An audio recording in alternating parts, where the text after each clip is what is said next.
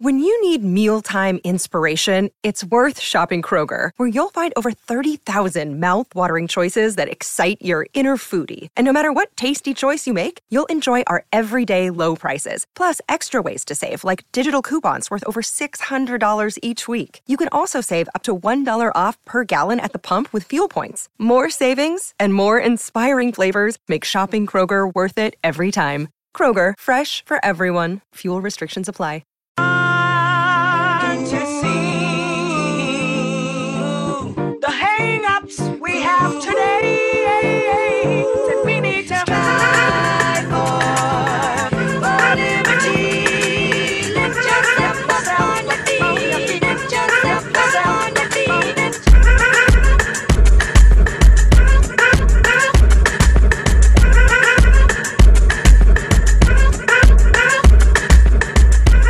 Welcome into episode 171 of the Sources Say podcast, your go-to Kentucky basketball and recruiting podcast on the growing KSR Podcast Network. The Sources Say podcast is brought to you by our good friends at Justice Dental. Visit one of their 2 Lexington locations by scheduling an appointment online or by calling 859-543-0700. Exciting news to announce today for our listeners. They are offering 20% off any whitening treatment to all Sources Say podcast listeners during our coverage this postseason. Go to justicederal.com/sourcessay to book your appointment today, or you can click the link in our show notes. I am your host, Jack Pilgrim of Kentucky Sports Radio. Very happy to be joined once again by the one and only Sean Smith of Go Big Blue Country. Sean, how the heck are you? I'm fantastic. Now that my watch is telling me my heart rate's not above 150. Had a really, really good experience this morning. We have nobody here to watch this show, and I'm just going to chalk it up to the experience that I just had. Traffic is horrible in downtown Indianapolis, and I just had probably my worst experience ever in an Uber. I don't think anyone could have a worse experience in an Uber than I just had. He books an Uber from his Airbnb to the hotel, which is right across the street. I mean, literally like 35 steps across from the entrance of the arena. So very convenient location for me who's staying in this hotel. So I was like, okay, cool. Let's host our Kentucky versus St. Peter's preview show right here in the lobby. And we got this thing ready to go at noon. We were like, this is going to be a good start. Got people ready to go into that first session of games. People poke their head in and say what's up to us. And then Uber happened, and St. Patrick's Day parades happened, and guy kept going the wrong way. I kept telling him, hey, we got to go that way. Nope. He kept taking us. So I said, hey, we're a half mile. Let's just walk. No, let's not walk. That's too far. Next thing you know, it's a mile and a half. And I said, we walking now? So we did walk, and I made it. Well, I told you noon. I got here at 12:45, but guess what? The podcast goes on. Kentucky's in the NCAA tournament. You cannot steal my joy today. Assuming that we have at least a couple more shows to do this weekend anyway, so it doesn't really matter because we'll have other opportunities for it. But we are definitely excited. We just got back from Tampa. It feels like I didn't even get to unpack my suitcase. I brought your bags in with me. Yeah, that's the other part. I brought your clothes half a mile down the road from an Uber. Yeah, because leaving Tampa, getting to Tampa, I was 7 pounds over on my suitcase and had to pay a $100 fine because I was just a hair over. So I had to unpack and give him some old clothes. But I walked off your 7 pounds, so you're good. We are here at the Hyatt Place right across the street from, Gainbridge? Gainbridge Fieldhouse. Gainbridge Fieldhouse. I know it is Bankers Life Fieldhouse, but now it's Gainbridge Fieldhouse where Kentucky is preparing to take on the St. Peter's Peacocks, Sean. It is the opening round of the NCAA tournament, Sean. It's my favorite day of the year. It's when it's all or nothing. Your season ends. It's win or go home. It is the most exciting time of year, and Kentucky has its first win or go home scenario this evening when they take on the St. Peter's Peacocks at 7:10 p.m. Let's just get rolling. St. Peter's is not the most spectacular team. Watching film, going over the numbers, going over the statistics. And Sean, before I want what you know about St. Peter's right now, and then I will give you my personal experience with St. Peter's after watching what they call an open practice, but what I like to call an a funeral of sorts for them because it was not a good scene for the St. Peter's Peacocks, John. Yeah, you told me last night at dinner that you would be shocked if Kentucky didn't win this game by a lot, and I keep coming back and telling you that I'm going to be sitting there at the under 12 timeout, and it's going to be a tie game. So I didn't get to see them in person. I know that their offensive efficiency, they struggle to score. I know defensive efficiency going into the tournament, I think they were number 36, I believe, in KenPom. I'm trying to look and see the last update where they are. Okay, so 35th defensive efficiency, 260th in offensive efficiency. This just feels like a game, though, where Kentucky's defense should really set the tone and hold this team. If this team scores 70-plus tonight, I will be concerned tomorrow morning when we wake up and we talk about Kentucky's next game. This needs to be a game where Kentucky holds them to like 50, 52, a low-scoring game, and Kentucky needs to find a way to be efficient on offense. To me, it's the perfect opponent. If that defensive efficiency number is accurate, it's the perfect opponent for Kentucky to get some momentum and kind of get going here against a team that's not horrible on the defensive end. I just want to know, though, is that a number that is 35th, 36th in the country in KenPom due to who they play on their schedule? Yes. Yeah. Let me tell you, Sean, unequivocally, absolutely yes. So let me tell you, our listeners, a quick story. So yesterday was the open practice opportunities for all of the teams in attendance here in Indianapolis. It was awesome. Day started. It was Michigan and Longwood, some of the other teams that are participating. Tennessee showed up. Their shoot around was very, very weird. It was basically 40 minutes of them just shooting shots in an empty gym. There were no fans there to see them. They didn't run any drills. It was like I was like, isn't that what a shoot around is? Well, but it was. I know what you're saying. They chalked it up as an actual open practice, but there was no practice. They literally it was like they walked into a gym and started getting shots up, and no fans were there. No Tennessee fans were in attendance. It was a very bizarre scene for them. So that kind of set the tone early, and I was like, okay, this is kind of different. Kentucky shows up. Sean, and I'll get to this in a second. Great, ran drills, did their full court stuff, did some, mock 3-on-4, 4-on-3 type offense defense stuff. It was a shortened version of a normal Kentucky basketball practice, and the mood was high. It was, you could tell that Kentucky was ready to go. Then Murray State comes in, Sean, and they were phenomenal. Yeah. They had high energy, running up and down the floor like their butts were on fire. That part was very impressive. So I was like, okay, we're starting to get some momentum here.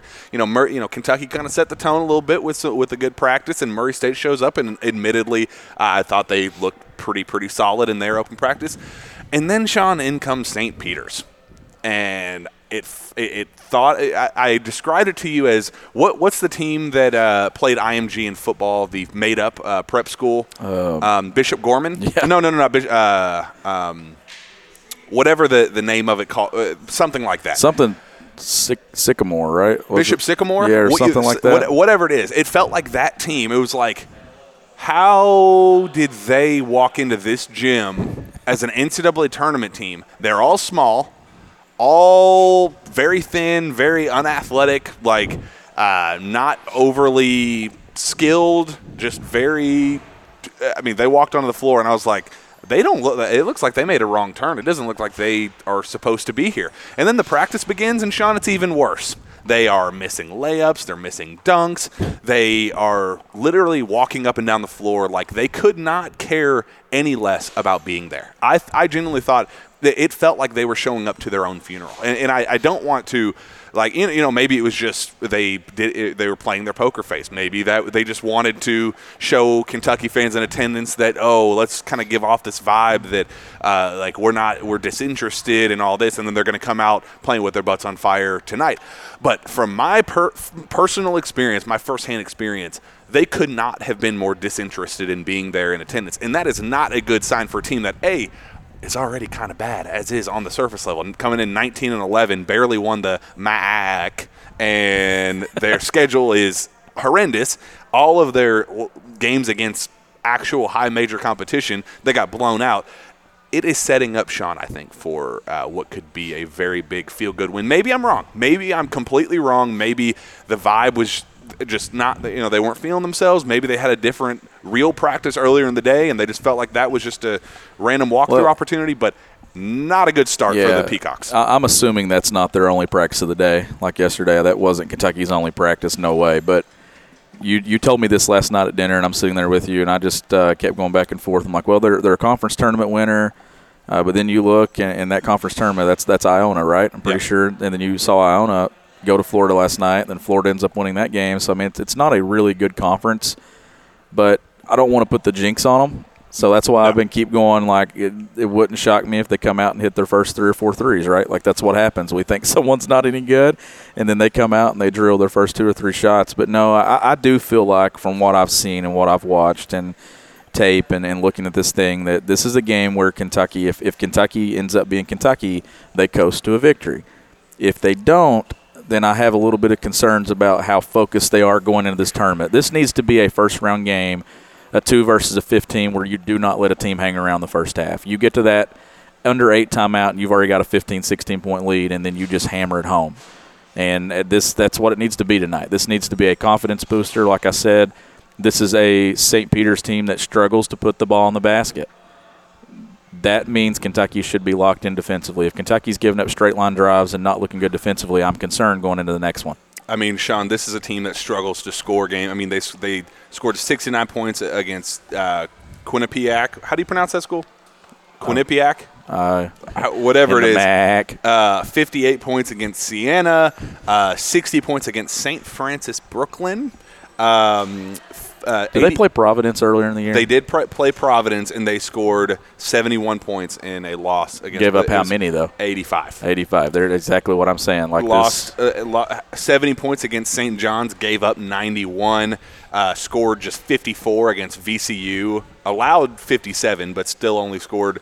You just go down the list. It is it's a bunch of stuff like that. 67 against Monmouth, 58 against Ryder, 65 against Canisius, 74 against Niagara. It's like that whole saying, right? Like they always say in sports that the numbers are what you are. Like whatever the numbers say, that's what you are. I don't think that's the case when you get into this, though. When you're talking about breaking down all of college basketball, there's a significant advantage when you're defending teams in that conference compared to defending teams in the SEC, especially when it comes to the NBA-level talent at the top of the league. That's why I'm thinking that defensive efficiency. If Kentucky struggles to get points tonight and this ends up in a game where they're at 66, 67, I'm going to have some concerns about it. I want to see Kentucky break through, go for 80-plus in this game, and then hold them to around 50. I want this to be a 25, 30-point win tonight. I think that would be a good confidence booster going to the next round. There's some really good basketball to be played here today, though. There's some really good teams here. That's the thing you're looking at. There's a couple of teams here in this little pod that could be Final Four teams. Kentucky, Tennessee. Like, there's a lot of good basketball here to be played. That Murray State-San Francisco game, though, I'm so locked in on that tonight. When I want to watch, obviously, we're going to cover Kentucky, but I really want to sit down and watch that game, too, because that's going to be a good one. Yeah, another thing to add, Clarence Rupert, who is really the only guy on their roster that has some substance to him, some size. He is 6'8", 245, a freshman out of Philadelphia. Sean, even during the open practice, he goes off to the side with the trainers. He goes, I can't lift my arm above my shoulder. My arm's really sore. My shoulder's really sore. So he is the bruiser down low. They also have a player, Casey Ndefo, I believe is how you pronounce his name. He's actually very solid. If you're looking for one positive takeaway of the Peacocks, he is very solid. He averages 10.6 points per game, 6.2 rebounds, 2.7 blocks, and 1.3 steals. Kind of an all-around defensive guy. But Sean, he's 6'7", 195 pounds, and he's starting at the 4 for him. So they have solid talent for their conference, and not even like they're a middle of the pack. Like it was one of those deals that they went on a run in the conference tournament. They are a upper end kind of middle of the pack type team in the MAC, and I just think when push comes to shove, there's just not a whole lot of SEC level talent. I was talking to Brandon Ramsey, who does a lot of great film work stuff with KSR, and we were watching the scrimmage together, or the open practice together. Also had very similar thoughts on the Peacocks in a level of not being very impressed with the overall product itself. But that was one thing that he pointed out. He was just like, this team just doesn't appear to have a lot of talent, Sean. It was like these guys couldn't start at even their best players couldn't start at Georgia or some of the bottom Ole Miss, the bottom of the barrel teams in the SEC. It's just that there's a clear talent differential between these two programs, and that's what it should be when you have a 2 matched up with a 15. There should be a significant difference in talent. It's just this time of year, the one thing that you can't have is you cannot come out flat. You can't come out. I mean, you can come out missing shots, but you can't come out flat and not have any energy, especially on the defensive end of the floor. That's where Kentucky has to set the tone tonight. They've got to defend their tails off, even if they start out cold. I mean, it's the first game of the NCAA tournament. There's going to be some jitters. Kellen Grady, you don't want him to put too much pressure on himself. If he's open, you want him taking shots. Start on the defensive end. You don't let teams that are less talented than you hang around and gain confidence, because that's a recipe for disaster. I have no idea about St. Peter's. Like, we don't sit here and dissect every single game on their schedule. Right. But there are teams in this tournament that are seeded 14, 15, 14, 13. They're going to win games today. Like, there's a couple like Vermont. Vermont's a team that I've got going to the Sweet 16. I do too. I mean, UAB, a 12 seed there that I think could really cause some trouble. Very well coached, Andy Kennedy. Exactly. I actually picked them to win that first round game. And there's some teams there seeded, but when you get into the 15s, to me, those upsets have more to do with you being a fraud as a 2 seed. Yeah. I don't think Kentucky's a fraud. I think Kentucky's going to be just fine in this game. Cal has coached in this tournament a lot. He knows what it takes. He knows that to avoid the upset the first round. Princeton, that year Kentucky, I believe, was a 4 seed. Princeton pushed them to the wire, and that team ended up going to the Final Four. This isn't Princeton today, though. Yes. That's the thing that I'm trying to say. Yes. I don't want to sit here and go all in and say that they're a horrible team. They did win their conference tournament, but I'm not going to put the jinx on them. But this should be a game where Kentucky goes well above that opening line of 15 and covers this thing and wins it going away. Here's my thing. If they had come in and played like Murray State with a mindset, and again, it was a stupid 40-minute open practice. I'm not going to make this overarching, big picture takeaway from a 40-minute open practice. But if they had come in looking to make a statement the way Murray State did. Murray State came in and it was like, damn, they are clearly here. Those videos look good, man. They are clearly here to do something. I mean, they were loud. They were rambunctious. They were getting, up defensively. Their coach was screaming and yelling. It was a real practice. And it was like, damn it, Murray State's here to make some noise. And that's kind of had me going, ooh, has me a little wishy-washy about that Saturday matchup. So I was kind of thinking, all right, well, if they do that, then St. Mary's has to, underdog, chip on, because they talked to the media right before, and they said all the right things. They said, yeah, we're coming in with a chip on our shoulder, all those, saying the right things, but then their actions spoke so much louder than their words, Sean. They walk in the gym, and it was just dead silent. They weren't talking. They weren't, clapping, communicating with one another. Their coach wasn't going, all right, let's make history, guys. It's time to make history. There was none of that stuff that made you think that they were confident that they were going. There's such a talent gap between two teams, confidence and, having the right mindset in a game is 99% of the battle. And that's all I was paying attention to in St. Peter's. Yeah, I mean, they have some a six man off the bench that can shoot the ball well, and a couple highlight. Like I said, that KC kid that starts with the 4. He's very talented and thrived in his conference for a reason. But I was paying very close attention to the mindset and the attention to detail and excitement level and those sorts of things. They just didn't look like a group that was excited to be here, Sean. No. Like they even took a picture mid-court, and not like they were barely smiling. They were just kind of like, all right, we're here to just get our participation trophy and get the hell out of here. And it was just like, you would think that they would be so much more energized, but they were lethargic and just felt, like I said, it felt like they were showing up for their own funeral. And when we talked about the Ken Palm efficiency numbers and stuff, I go back and I like to look at the conference, and I want to see how competitive it was. And, you have teams that beat up on one another. It happens in the best leagues. But when you look at this conference, there were 4 teams that finished above 500 with the conference record.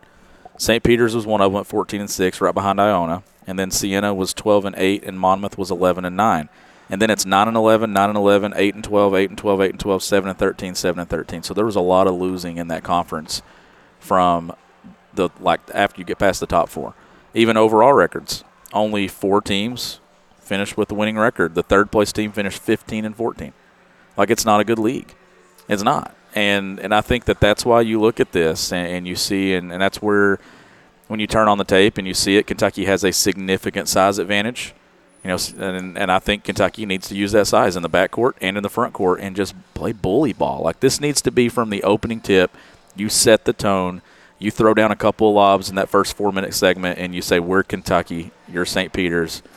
It's nice that you're here. No, this is a 2-hour thing for you, and you're going home. Do not let them hang around. Do not give them any confidence. You don't want to grind this thing out.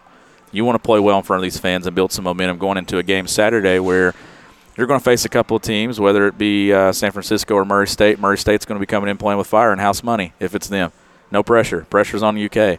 San Francisco, a team that I still think a little bit overrated when you're talking about St. Mary's and you're talking about Gonzaga. I don't think that they belong in that grouping. But, yeah, this is a game tonight where you want to get a lot of things going.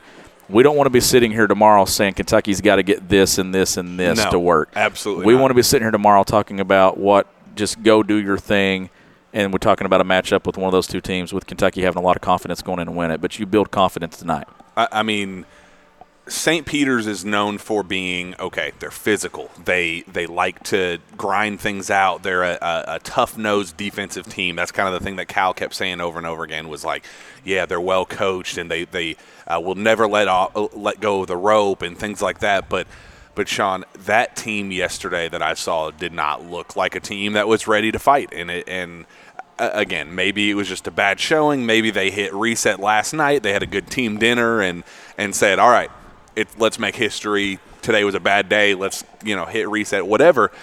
It just did not appear, looking on the surface level, that was a team that was going to compete tonight against Kentucky. This could be, if you look at pure talent difference, you look at production difference, and you look at what we saw just in a mindset from yesterday, the both open practices, this could be a name-your-score game for Kentucky if they wanted it to be. And that's what I'm looking for. Why do you think Vegas set the line where they put it? What did it open? It opened at 15 and a half? 15 and a half, and I think it's spread to 17 and a half now. That's what I was going to check. I believe. By the way, that Colorado State game, Colorado State's up 36-29 on Michigan. Doesn't shock me That's at a all. top 25 team That's a in good Colorado team. State. But I'm looking to see if I can find the line. Right now, Kentucky's an 18-point favorite. The over-under set at 131.5. Ooh, I don't know about the over/under. I mean, I don't think they're going to score many points. If Kentucky, Sean. that's the thing. If Kentucky defends, I just don't. This just needs to be a game where Kentucky comes out and cruises in a first-round game. And I know some of Kentucky's best teams have kind of struggled their way through the opening game. Yeah, and that's true. fine. Like That's that what happens Cal a says lot that of too. national champions. Like Cal will say it tonight regardless of what the score is. If it's a 20-point win, it's a 15-point win, Cal's going to come out and say, just like he said against Vandy last week, the first game of any tournament is usually the toughest game because it's the one that gets you going. Mm-hmm. And I know regardless of opponent, like clearly whoever they play Saturday is going to be a better team than who they play tonight, but it's getting that first one out of the way. There's going to be some jitters. Another thing to take into account here, no NCAA tournament wins on this UK roster. Not a single one. And Keon Brooks is a junior and has never played in this. This is his first NCAA tournament. Same thing with, these guys across the board. There's a lot of first here. Expect some jitters, but also I expect them to be loose. They've had a good week of practice. Cal is talking with a lot of confidence. I take a lot from that when he keeps saying, I'm telling you guys, they're ready. They're ready. That's putting a lot of confidence on this team and stuff. And it's a veteran group that knows that the end is drawing near, but where's the end? Is the end in Indy?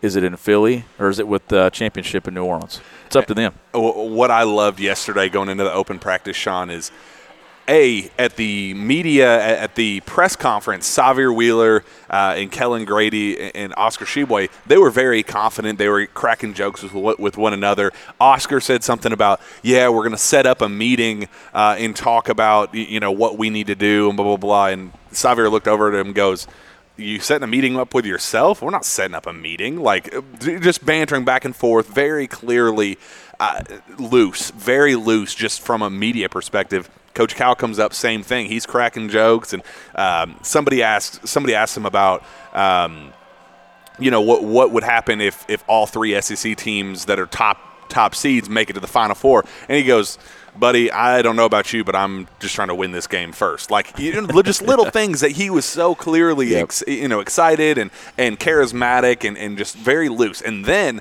the open practice started, and Sean, Savry Wheeler comes out and he looks up in the crowd and he starts doing a Queen Elizabeth like side wave, looking at everybody, and like Orlando Antigua's laughing at him, and Ty Washington's grittying it out onto the floor, and like you could just tell from the minute they walked out there, it was like, oh, this team's ready. This team is ready to go. The practice looked good.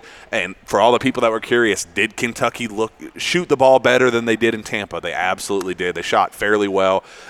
It was kind of funny. Jacob Toppin was actually one of the best shooters from 3 in practice. He went on this hot streak. He made like 5 or 6 threes in a row from the top of the key, and he was as he was hitting them, Sean, he was going, you can't guard me, you can't guard me, you can't guard me. He was knocking them down one after the other, and it was like, damn, like that's some swaggy stuff. Like he's sitting there calling his shot before he's taking him. Ty Washington's lifting for shots, and he's going bucket, bucket, bucket, like calling his makes before they even went in. It was just like, damn. Okay, this team, they got some. They got some stuff working to them. Yeah. Coach Cal was loose in practice. He was off to the side talking to some of the media members, national guys that were there in attendance. He was going off and just kind of shooting the breeze with them. It's a loose basketball team. There's a couple of things that I look for when you get to this point in the season, and there's always pressure. There's pressure on all 68 teams that enter this tournament. There's pressure on all 68 coaching staffs that enter this tournament, because one loss and you're done. All these memories you're making with your teammates, coaching staff, everything, this current group will never be together again. Yep. We know that there's seniors that are going to go. There's guys that are going to leave. We know that. That's just the normal attrition with Kentucky basketball. But I want to look and see, how does the pressure make you go? Pressure busts pipes, and it makes diamonds. And to me, Kentucky's been very good under John Calipari at feeling that pressure in a positive way. Where other programs, one here, Tennessee, they're a good basketball team. It would not shock me if they get to New Orleans and have a chance to cut down the nets, but it also would not shock me if they lose somewhere along the way before they get to an Elite Eight appearance. And that's where I think the pressure, the teams that feel the pressure in a positive way, those are the ones that end up at the Final Four and a chance to cut down the nets. The ones that feel it in a negative way are the ones that usually their shots are short, their shots are long. They feel it and it affects them in the game. Kind of what you've been seeing, I think, with Duke in the last couple of weeks. The pressure of K's last game, the pressure of the grind of thinking this is it for him. We will always be remembered as the team that didn't do it for him. There's pressure, and there's good pressure, there's bad pressure, but I feel like Cal's really good at getting the right temperature when it comes to what his team's pressure is. And I think this is a team that's going to play loose, play together, and build some confidence tonight. In terms of individual players and kind of storylines, narratives that we had following the SEC tournament and what we saw the last couple weeks of the regular season, where it was like, okay, this team kind of lets off the gas late. We're getting some struggles from Kellen Grady. We're getting some struggles from Davion Mintz. Who is it tonight, Sean, that you are looking at individually as a guy that absolutely needs to break through tonight? Not on Saturday against Murray State or anything. Tonight against St. Peter's, who is that one player that you think absolutely needs tonight for a feel-good performance? Kellen Grady. 110% it has to be Kellen Grady. From everything that – I wrote a story about him this week. I know a lot of people wrote stories about Kellen Grady and his conversation post-game he didn't speak in Tampa, but he spoke earlier in the week in the press conference, and then he talked Selection Sunday afterwards. Yep. So shortly after the game, yes. So and he didn't run from it. No excuses. That's a guy that's played a lot of basketball. He played 79 minutes in 2 games. And a lot of people can say, okay, is his legs tired? I know we kept bringing up he's playing a lot of minutes. What's that mean for the season and everything, or the tournament run? But I think that's a guy that just needs to start taking the shot when he has it. He is open. His 3 best shot attempts, I don't know if I said this on the podcast this week or not. You didn't, but we talked about it individually. But his 3 best shot attempts in Tampa, the 2 that he made were catch and shoot, and the one that he missed against Tennessee rattled out was he was curling off a down screen and just rattled out. Great shot, though. Yeah, those were his best 3 shots.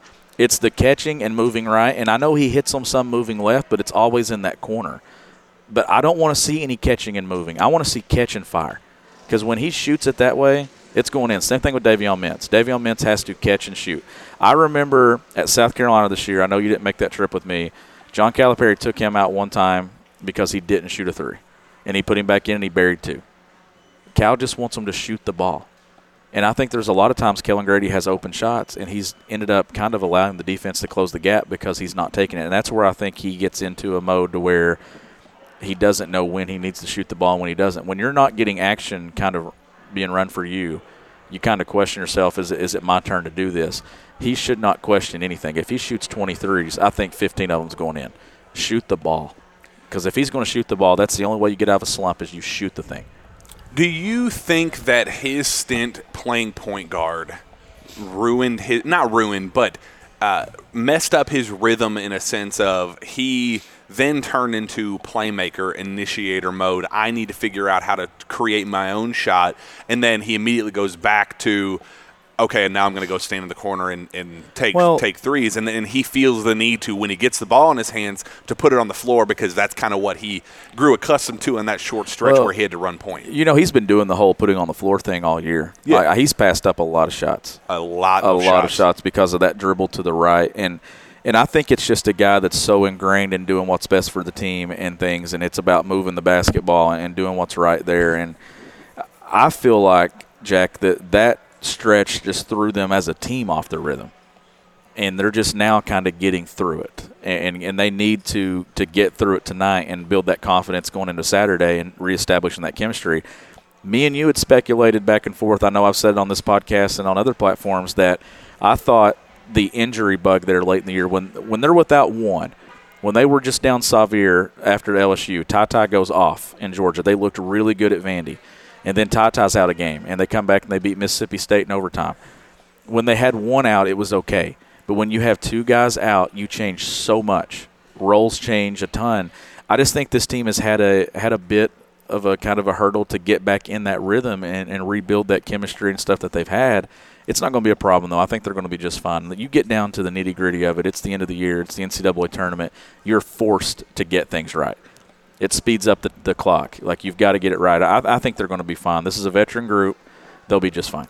Another thing to keep a very close eye on, Ty Washington's mother is going to be in attendance. She has been battling with some real significant health issues, and it's been something that has impacted Ty's play on the floor. I think that it's kind of gotten in his head a little bit, and I think it's been very clear that that's been an issue.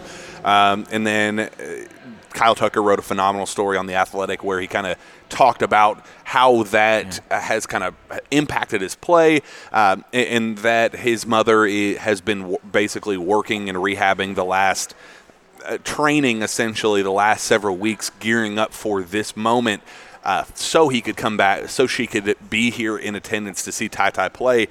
Some of the quotes were very, very disheartening. I mean, basically said that Ty would text her every game and say, "Hey, Mom, are you going to be here to watch me play?" And she'd go, "Son, I'm very sorry, but I can't physically make it." And as much as he wanted to say, "Oh, that's fine, Mom, I'm good," both parents said, "Yeah, we could kind of tell that it really hit him hard that they were missing these games."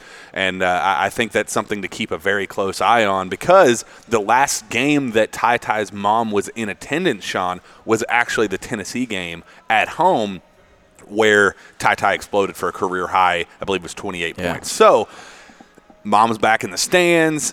He needs a bounce-back game. It feels like things are kind of getting put together that we could see Ty kind of start to find his rhythm again, and I think it might be because Mama's in the house. Yeah, I'm with you 100%, and here's my thought process on that. We don't know what these kids go through. None of us knew that story. Like, none of us knew that, and that's weighing on him. He's a kid. Yeah. I mean, Jack, I'm 32 years old, and I still, there's times where I still need my mom, and I still want to know that everything's good to go and everything, and it's just disruptive, and I think that's a kid today. As soon as I saw that yesterday, I said, man, that kid's going off in Indy this weekend. Like, everything's complete. Mom's here. She's battling to get here for him. You saw his dad tweet the pictures out last night. Like, she wants to make it, and she was pushing herself to get to a lot of games. She was at Madison Square. She was at Madison Square Garden for the Duke game. She went to South Bend for the Notre Dame game, at Rupp for that game where he had his career performance. I expect at some point this weekend, and I don't even want it to be tonight. I want it to be in that second-round game. I expect a career day from him. I really do. Like he's going to blow up at some point this weekend and go off. And he's a guy that's been building that confidence. It's just about being efficient for him now. Get some of those mid-range jumpers to go that he missed against Vandy, and that's a 34, 35-point effort instead of a 25-point effort because he missed some shots he usually hits. Build some confidence, and it's a really cool story, though. Great story by Tucker. You know when it gets to March and those stories are in, there'll be another one going in. I know he's been sitting on a good one. He's just waiting for somebody to kind of break through, and hopefully that guy breaks through tonight and that story gets to go too. Yeah, it's definitely excited to see Ty Ty. He's a guy that you don't forget how to play basketball. Like Ty Ty is a dude that is so clearly talented as a 3-level scorer. I mean, his ability to stop on a dime and knock down that 15-foot mid-range jump shot, that pull-up in transition, it doesn't matter where he is. You know, he's comfortable knocking it down from 3. I think he is more efficient. It's kind of like Tyrese Maxey in my eyes, where his numbers don't necessarily indicate he's as efficient of a 3-point shooter as he actually is. And I think that's what happened to Tyrese Maxey in the NBA. He ended up being a very solid 3-point shooter. I think that's just like Ty Ty. I think he's going to have a game where he's going to break through. He's going to explode in the scoring department. And I think with Mama in the house, I think it's going to be a very, very likely scenario where Indy is the place to make it happen. I agree. I want it to be that Murray State game. I think they're assuming it's Murray State, and we're going to talk about some of the potential matchups there. But yeah, I definitely think that would be a very cool moment for him individually. Seeing Mama back in the stands and putting on a show for her. It will be, and yeah, we cannot assume second-round opponents. I know Keely's sitting over there beside you, and she's always reminded me of that Elite Eight game, Sweet 16 game in Kansas City when she asked me, she's like, who would you rather play on Sunday, Auburn or North Carolina? Auburn. I said Auburn. She was right that day. Kentucky would have beat Carolina and gone to the Final Four had they played Carolina. So I don't want to get into the whole assuming opponents because you can't assume anything when the calendar turns to March. How about this? Some more SEC coaching news. Ben Howland out at Mississippi State. So a lot of jobs open in the SEC. This league. What's that, 5 and 4? 5? It's 5. Well, 6 now because you had Florida, you got Georgia, you got Mississippi State, South Carolina, and who's the other one? There's one more. LSU. So they don't count. They are irrelevant. And here's the thing, though. You know what does that? You know why you're seeing that at the bottom of the league? I mean, you fired a coach that was projected to finish 12th in the league, and he finished 7th. He got fired because the top half of the league is so good. Yeah. You make your league better, it forces 5 through 14 to force, and Missouri's open too, so it is 6. So you're talking about the league getting better. That's why you're seeing coaches get fired. You're getting a 3 or 4 year window now to make a change. If you don't, everybody wants to be Auburn. Everybody wants to be Tennessee. Rick Barnes, what they're doing. Kentucky's still there at the top, but it's a battle now in the SEC, man. And John Calipari wanted this when he took this job. He wanted this league to get better, and I give him a ton of credit for the league being better. I kind of look at that Mississippi State team and think Iverson Molinar would be a very solid get for Kentucky. Although I am kind of curious because I talked about with Brandon Ramsey last night. His 3-point shooting ability isn't all that great, and I think he's very, very efficient in the mid-range, and I think just in terms of pure numbers, I mean, he'd clearly be able to put on a show at Kentucky.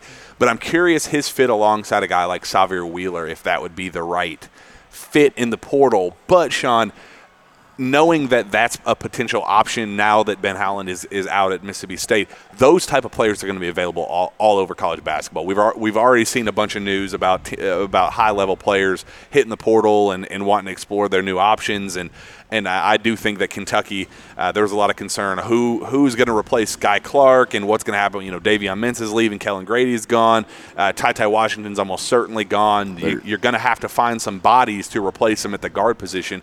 It wouldn't hurt to look first at Iverson Molinar, but even if he's not the right fit, there's going to be so many guys that hit the portal. That's the thing, and this season has taught us one thing. I think it's that this is the way Kentucky basketball roster should be constructed moving forward. You add the elite talent.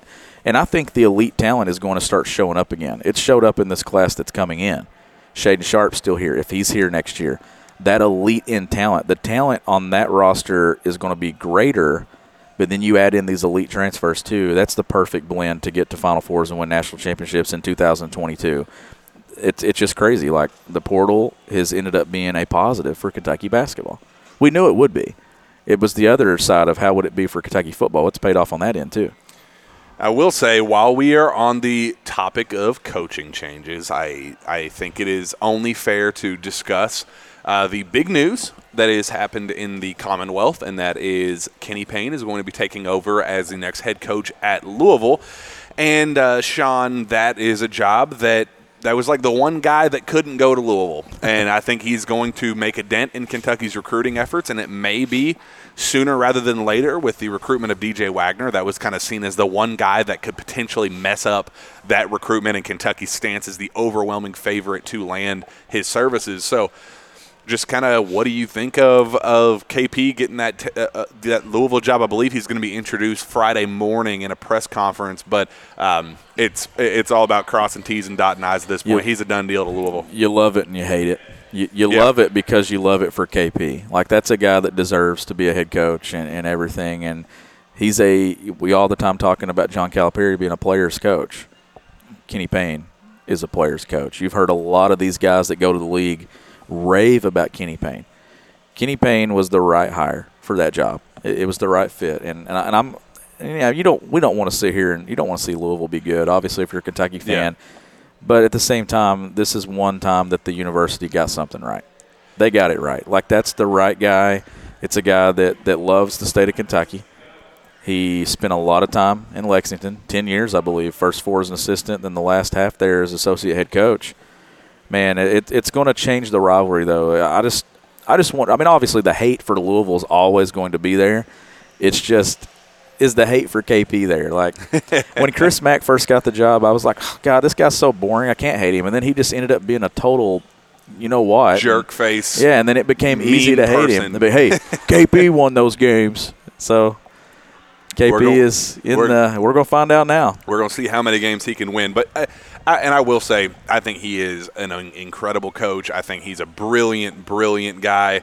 I don't think there's a better person for that job. I absolutely love KP, and I am a little concerned about what's going to happen for the DJ Wagner sweepstakes. I know that's a guy that Kentucky fans have wanted for a very long time, and I do think that this definitely makes things interesting.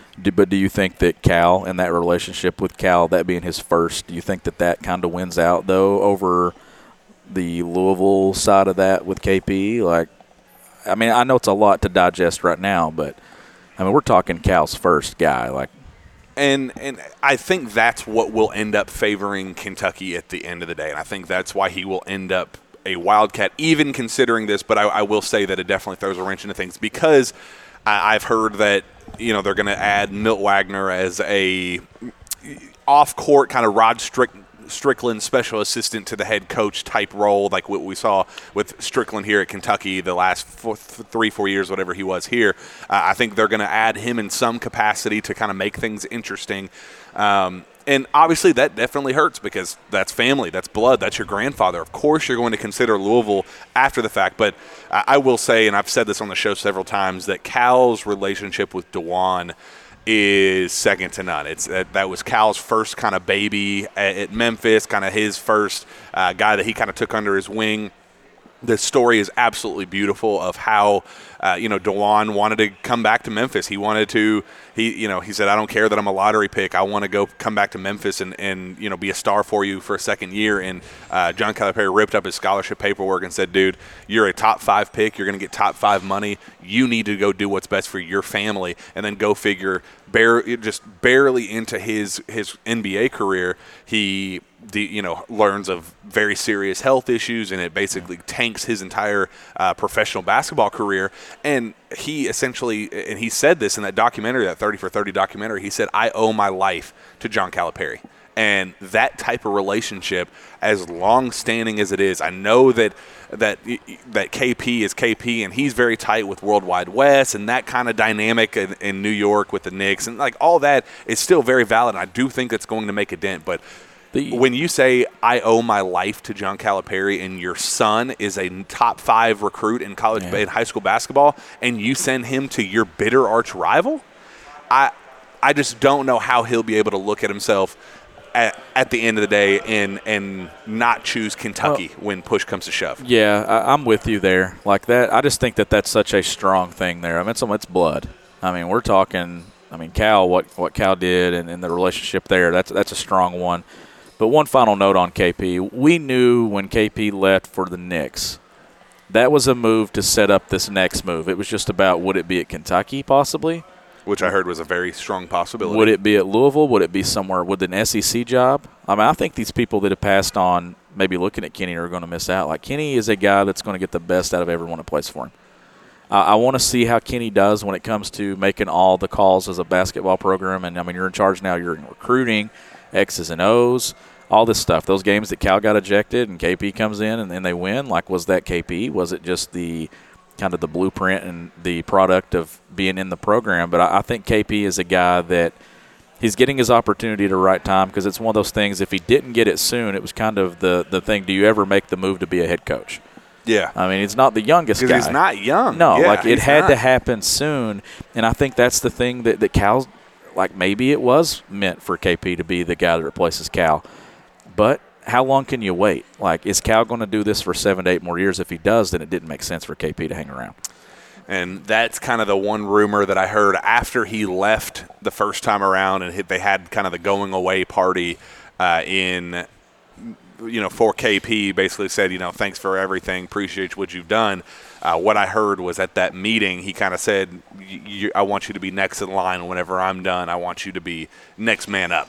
Obviously, now that complicates things because he's now at Louisville. Would he ever leave Louisville to be the head coach at Kentucky if John Calipari were to leave in the next couple of years? Or do you think he's going to kind of build his own brand and kind of his own culture at Louisville and kind of embrace that mindset? Because he is a Louisville guy. He's a Louisville guy. He's from, he played there, won a national title there, has a lot of close connections there, a lot of friends there. That's an interesting dynamic, because you're talking about a guy that won at Louisville, won a national championship as a coach at UK, spent a decade at UK. Like, that guy is the Kentucky. He's the good side of the Kentucky-Louisville basketball rivalry. Like, Absolutely. everything, but I mean, it's crazy. Like, I don't know. Will he ever end up at UK? I don't know. I think it'd be hard for him to leave home. Louisville's home. Yeah. Always was home. Now, if he'd got a UK job first, no. Nobody leaving UK, like, for that. No. That will be a very interesting time. I hope we don't see it anytime soon. I want John Calipari to be here for the next 105 years, not let alone the next 5. But you'll never hear me sit in this seat and say that Kentucky needs to replace its head coach. Regardless of what happens in this tournament right here, John Calipari's my guy. He's the guy. That's not changing. When he's ready to give it up, that's when it's time. I still think Cal has another title run in him. Is it this year? I think it very well could be. But I think he's got multiple Final Fours left in the tank. I really do. Like, I think that the positive momentum, I just feel it shifting. If they can just get to a Final Four, it's been a while. Somebody asked me in a mailbag this week, would it be a failure if Kentucky doesn't make it to a Final Four? I don't want to say anything's a failure. Like an Elite Eight, it depends on matchups, injuries, what goes your way. You got to have a lot of luck to win this tournament. Mm-hmm. A lot of good fortune has to go your way, but you also got to be a good basketball team. I feel like if they break through and get to a Final Four, though, we've seen what it does in the past. There is another stretch of really good 4 or 5 years in John Calipari where they go to Final Fours, and here's been the thing I've always said. If he has another 5 or 6 year stretch where he goes to 3 or 4, who's to say he doesn't win 3? Like, that's the thing. Like, he did it the first time around. He won 1 of 4, but who's to say he doesn't win 3 or 4 the next time there's a stretch of that?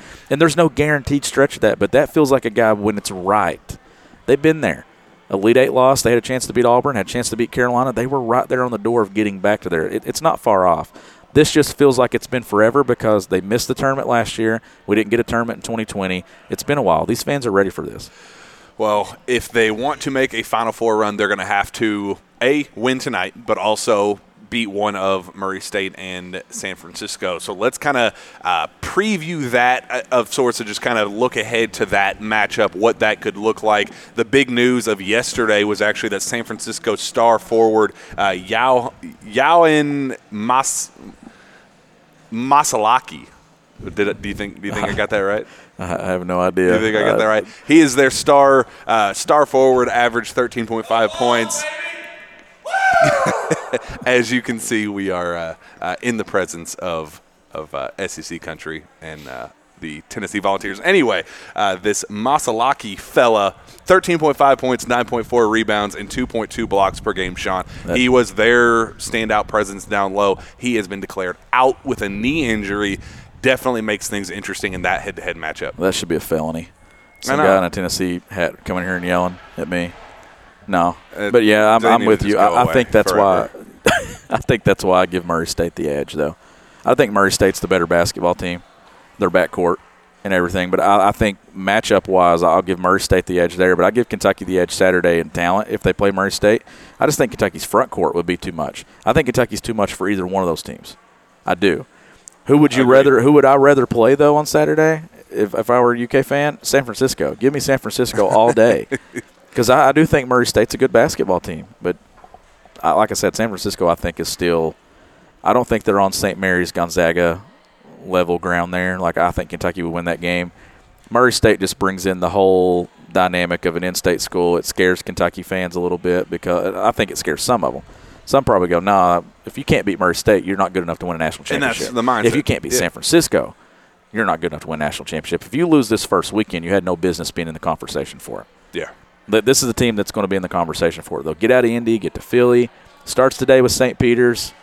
Who knows what happens in that matchup with Murray State, though. We'll be sitting there watching it. And I will say that I heard this Masalaki kid. He was talking to a fan. He's going to come up to us and tell us that's a horrible pronunciation. You butchered my name, dude. Please keep my name out of your mouth. We're going to hear that very quickly. But he was talking to a fan in the stands, and they said, "How long you out? How you doing?" He was like, "Man, I'm out at least a month or two." So he will not be playing against Kentucky if that is the head-to-head matchup tomorrow or on Saturday. So that is definitely something that will play in Kentucky's favor if it unfolds that way. Again, I could not have been more impressed with what Murray State did. Kind of had a weird, like the first 15, 20 minutes, they didn't take a single jump shot the first 20 minutes of the open practice. It was basically full court, transition, get out and transition, push the tempo, push the pace. That was kind of the topic. That's all they cared about in that open practice to start with. So, an odd way to go about doing things, Sean, but I think with a full 40 minutes was a very strong one for Murray State. I think they shot the ball very well. I think the tempo, the defense, they did a lot of things that were quite impressive. And it's definitely a team that doesn't scare me necessarily, but it's definitely a threat in my eyes that Murray State could definitely make an impact in that game. Yeah, Longwood fans have entered the chat. Well, It's kind of turned into a circus here in the lobby. I got to be honest. As I'm sitting here trying to talk about this open practice and how it went and all that stuff, I'm seeing people, different fans are coming up, different media members are saying nobody to watch us, though. It's just like, good Lord. It's my ADHD's kicking in. I'm trying to think of 4 different things at once. It's like, oh, good Lord. But definitely excited for the Murray State San Francisco matchup. I think it's definitely going to be one of the premier games of day one, I believe. I do too. I'm not nervous about anything tonight. I'm not dreading anything. The only thing I'm dreading is calling an Uber and going back to my Airbnb because I have no idea if I'll have to walk a mile to 2 miles to get there. Like, could not find a route to get here. So I am glad to be here. And I want to tell you another funny story. So that's a G and not a C. I've been saying Cambridge Arena or Cambridge Fieldhouse all week, so I apologize if you've been reading my work. That is actually a G in Cambridge. I thought Cambridge didn't make any sense, but it should be Bankers Life. Come on. It's Bankers Life Fieldhouse. We will never call it Cambridge for the life. It's just the Fieldhouse. It's just the Fieldhouse. Hey, you call it the Fog out in Lawrence. You call it Rupp at this. This is just a Fieldhouse. We don't need to sponsor. The sponsor stuff is irrelevant. I don't know about you, but there needs to be some good stuff come out of this building. The last time Kentucky was here, it was Duke in 2018. So I need to erase that stuff. No. Kentucky was here last season for that god-awful Champions Classic, and I vowed to never go back to that god-awful venue again. For that reason, they better make it worthwhile for this one because I hated that game. The last time I was here was Duke. So, yeah, you're right. Get rid of that. Get rid of Kansas. Do something good here. Go back to 2015, all that stuff. Like when they actually won here in 2017 too when they beat Wichita State. So that was a lot of good in this building. There's some bad, but there's a lot of good. But add some more good to this. Well, that I think wraps up our pregame show. But let's get out of here with some takeaway or some MVP guesses and some what needs to happen for Kentucky to let's not say a win because that would be embarrassing to just come out of a win, to have a statement win, a blowout victory. Give me your game MVP, give me your score, and give me a what needs to happen for Kentucky to take care of business this evening. Kellen Grady's my MVP. I think he gets going. I think he connects on 4 or 5 threes tonight. I'm putting it in the ball in his court there. He's going to make a lot of shots. Kentucky wins this game 87-58. That's my final score. I think Kentucky has a really good, feel-good, momentum-building win going into the next round. Keys to me, just be dominant. Use your size. Use your advantages. You're in the SEC. You're at Kentucky. Play like it. Act like it. Look like it. And you're going to be fine. I think Kentucky wins this game big, and Kellen Grady's my MVP. All right. I'm going to go based on what I saw yesterday.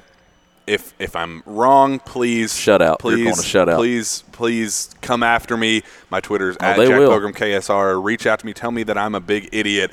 But Sean, I'm calling my shot. Kentucky wins this game 90-51. Ooh, in absolute bloodletting, where Ty Washington is the MVP. He goes for at least 25 points in a blowout victory. What needs to happen for Kentucky to execute that is just play their game, push the pace. This team is the St. Peter's team is uncomfortable in transition. They're uncomfortable in getting out in space. They like to muck things up and get it in the half court. Do the exact opposite. Play your speed, get out and push the pace, score in transition, find lob attempts at the rim, really try to make things uncomfortable for them with the space and the speed of the pace and the speed of the game. And I think they could get out really early, and I think it could get out of hand quite early. This could be one of those games that at halftime it's 40-12 or 40-17, 40-20, something like that, where they lose all confidence, all morale, and they basically go, all right, well, this Kentucky team is who we thought they were. That's what needs to happen. I really hope you're right, because if you're not, your Twitter's going to be blown up. But I ask you a bigger question. Are you an SEC guy this time of year? Are you pulling for Tennessee today? God, no. I would let you Did you just hear what happened? Did you just see what happened? I would line up by that barrel in the middle of the street and let you punch me square in the face if it meant Tennessee lost right now. I would probably give up a full year of my life to let Tennessee lose this game today. Like, that's how much it would make me happy. Yeah. I would walk back to my Airbnb if Tennessee loses today. Actually, if they lose, I will walk to my Airbnb. You probably will regardless, because there won't be an Uber to pick you up. You might have to regardless. You'll be bunking on you'll be sleeping on the floor in my room. But no, I could not cheer any less Longwood, go Longwood. Go Longwood, the Fighting whatever the hell they are. I am all the way for the Longwood Fighting. Let's make it up. Panthers? You think they're a Panther? Call your shot. I'm going to look it up right now. I'm going to go Terriers. Longwood Lancers. The Longwood Lancers. So the Longwood Lancers are going to better take than a down, volunteer. Yeah, stupid Volunteers. Well, this was a lot of fun. Wait, I gave You still got to throw in your prize picks. Oh, well, I'm still going to do that. Sent me a fantastic package, by the way. I got to say that again. I know I've already said that. Like, if you see me in Indy this weekend and I'm not rocking Prize Picks gear, it's because they're just dirty. I probably wore them all. I slept in one. I woke up in one. Put on one for breakfast. Prize Picks it is. If they sent me Prize Picks underwear, I'd be rocking those. They even gave you a little mini helmet, and it didn't fit around your big head. But yeah, if it did, it might fit around your little finger or a couple fingers, whatever. Yeah, your fist. Yeah, and I put my bottle. I had the koozie for the beer that I had the other night before I come up here, and it was fantastic. Like, Prize Picks everywhere. Well, this is our first of many shows this weekend, Sean. I am very much hoping, assuming Kentucky wins, take care of the business tonight, we will host another. We're going to host a post-game show, and then again we will host another pregame show. We're going to do the same thing. We're going to actually have a real scheduled time and make things a little bit more efficient. Somebody better show up. Than posting just on Twitter, hey guys, we're sitting in the lobby, come say hi. We're going to do things a little bit more official and say this is going to be the official pregame show. sometime either tomorrow or Saturday before the game, depending on what time the game is on Saturday. We'll either do it Friday afternoon or we'll do it Saturday morning. Depends on how that'll work out, but we'll definitely make that happen. Sean, this was a lot of fun. Appreciate all of our listeners. Let's get out of here with one final message from our friends at Prize Picks. We are in the home stretch of the NBA season, and there isn't a better way to enjoy watching your favorite former Wildcats play than by playing with daily fantasy with our friends at Prize Picks. Prize Picks is the simplest form of real money daily fantasy sports and just pits you against the numbers. Whether you're a fantasy sports nut or casual basketball fan looking to add some excitement to the games, Prize Picks is the perfect game for you. You simply select 2 to 5 players and predict if they will go over or under their projection. Prize Picks gives you the chance to win 10 times your money for getting 4 or 5 predictions correct. Download the Prize Picks app or visit prizepicks.com using promo code PILGRIM to get an instant 100% bonus up to $100 on your first deposit. Don't forget that's the Prize Picks app or prizepicks.com using promo code PILGRIM to claim your bonus today and take your viewing of your favorite former Kentucky Stars to the next level. Sean Smith. I hope you didn't hear me on the back of that, but there's a lot going on right now in this lobby, and I just can't take it anymore. We said this is a great idea, and this might have been an awful idea, but I love it to death as our very own Tina Cox walks in the door. You get to listen to this. You're going to get to hear you walk in and you listen to Sources Say later. We're still recording. Yeah, we are. Do you have a message for Big Blue Nation, Tina? Let's do it. Let's do it. Yeah. Give us a score prediction. 84. 67 Kentucky, I'm assuming. Of course. Love to. Who's your MVP? Davion Mintz is Tina Cox's MVP for today. So it's going to happen. Absolutely. This is a great show. Well, that wraps us up, Sean. Let's get out of here. Where can fans find your work? You can find my work at gobigbluecountry.com, and you can follow me on Twitter at GBBCountry. Find me on Twitter as well, at Jack Pilgrim KSR. Reach out to me via email at jpilgrim@KentuckySportsRadio.com. We'll be back next time for the Jam Packed Sources Say podcast. We will see you then.